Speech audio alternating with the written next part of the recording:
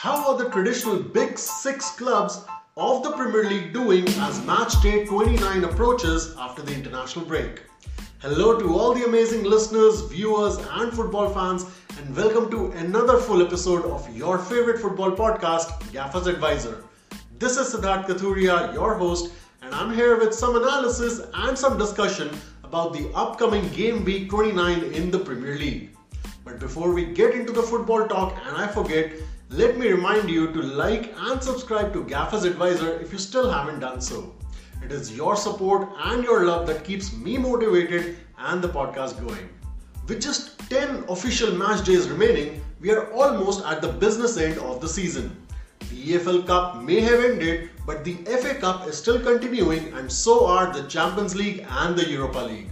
However, for Arsenal, Liverpool and Spurs, the contention remains only in the Premier League after getting eliminated from domestic and European Cup tournaments.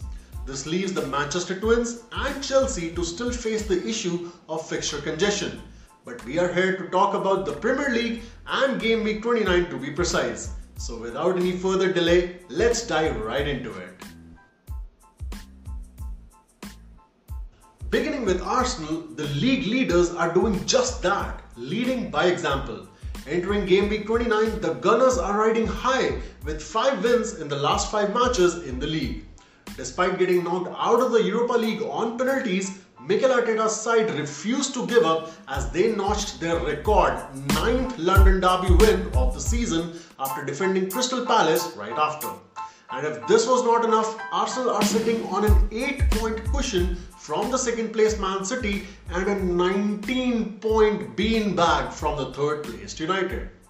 As the month of April rolls in, Arsenal look all but league winners as they are free from the complications of fixture congestion. And with the exception of Tomiyasu and Saliba, there are no serious injury scares in the squad either. This is a good sign for manager Mikel Arteta, but not if considering Arsenal's next fixture, which is Leeds at home. Despite the form Arsenal are enjoying, Leeds can prove to be a tricky and dangerous customer, very much capable of bringing Arsenal's victory march to a screeching halt. The recent break in the rhythm, coupled with a lack of complete first squad, makes this next match a very crucial one for the Gunners. One slip against Leeds can easily turn into a landslide as well, and Mikel Arteta will do well to focus on a strong defense against the ever-attacking and volatile Leeds United. Following Arsenal in second place are Pep Guardiola's Manchester City. Even if we talk about the performance in the last 5 matches, City are following Arsenal as they are sitting on 4 wins and a draw. But at the same time, we need to consider the solitary draw was over a month ago at Nottingham, and since then City not only demolished RB Leipzig in the UEFA Champions League but also decimated Burnley in the FA Cup to move into the semis.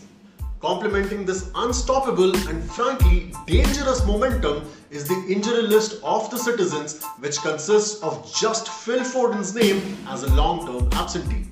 Erling Haaland, on the other hand, did leave the Norway squad due to a groin issue but is expected to return to the first team action soon, if not this weekend. And all this should theoretically work in the favour of Pep Guardiola. However, Man City host Liverpool in their next match and the Reds are more than determined to make up ground to the top 4. The next match is not only crucial for City in their chase to the top but also for their momentum. Liverpool handed their arch rivals the biggest defeat and then went on to lose to Bournemouth and get knocked out of the UCL. Hence Pep Guardiola would do well to treat Liverpool like a wounded lion and be wary of the likes of Salah, Gakpo and company.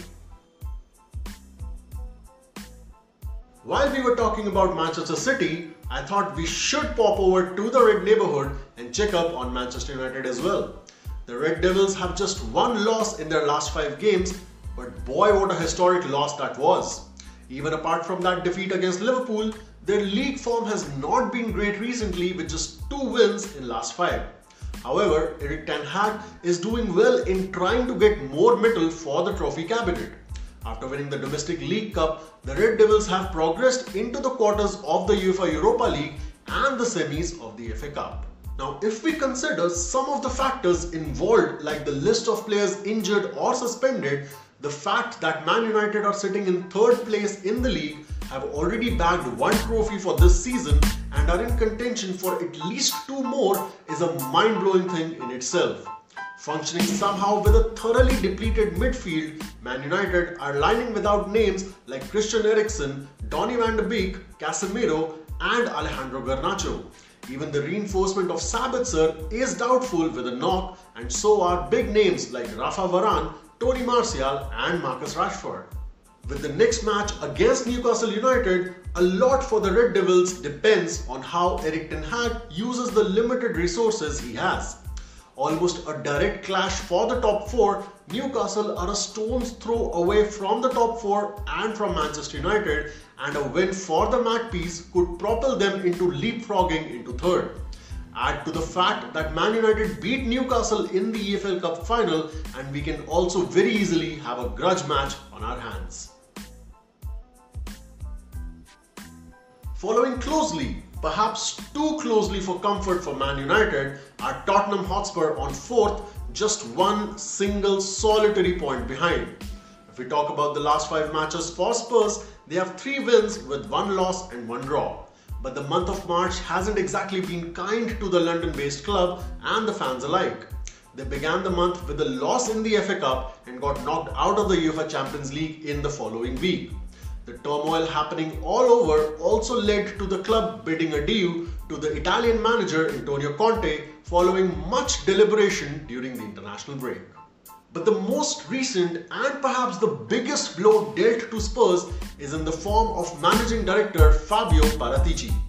Paratici was banned in Italy for 30 months as he was associated with Juventus as sporting director and managing director before he joined Spurs. And now his ban has been extended worldwide, thereby affecting his position with already managerless Spurs.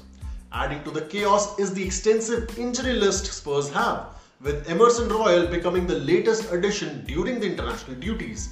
Also missing in action are Ben Davies, Bissouma and Bentancur, with a few more names like Richarlison also being doubtful, thus adding more on the plate of the interim manager Cristian Stellini.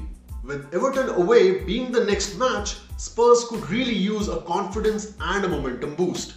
The good thing is Kane and Son are on song, making the prospect of facing a 15th place, albeit a resurgent Everton, a little easy for Spurs. Given the recent events involving the manager and the managing director, there are only 2 ways the squad can respond on the field. Either Spurs will further go down the spiral or bounce back with a breath of fresh air, with the latter seeming more probable given that the players were not exactly happy under the management of Conte. Tottenham may have closed the top 4 standings at present, but closing the top 6 and the European qualifying spots is Liverpool. Sitting 7 points off the top 4, Jurgen Klopp and side are desperate to get back to Europe, especially after being knocked out of the UEFA Champions League against their recent European rivals Real Madrid. Talking about the Reds' league form, they have 3 wins in last 5, including the drubbing of Man United. But their most recent league outing was a narrow defeat at Bournemouth. If we talk about the squad available to Jurgen Klopp, Stefan Bajcetic, Calvin Ramsey and Thiago continue to remain absent through injury. Darwin Núñez is expected to be in contention, however, Tsimikas and Luis Diaz pose a doubt in front of Klopp. Considering the steep climb to the top 4 that is facing Liverpool, Jurgen Klopp would surely be happy to see some faces returning to action. However, the jerk in momentum at Bournemouth and Real Madrid combined with the injury list makes the next fixture for Liverpool extremely vital, especially considering that it is on the road against Man City. With City building momentum with each game and determined to chase Arsenal down, Liverpool face a tough test and a huge hurdle on their path to Europe. Last but not the least, we come to Chelsea. Months after huge winter window spent, Chelsea are still somehow in the 10th spot and Graham Potter is still somehow holding on to his job. If we talk about the last 5 matches, Chelsea are with 2 wins and 2 losses, with their most recent outing being a draw at home to Everton.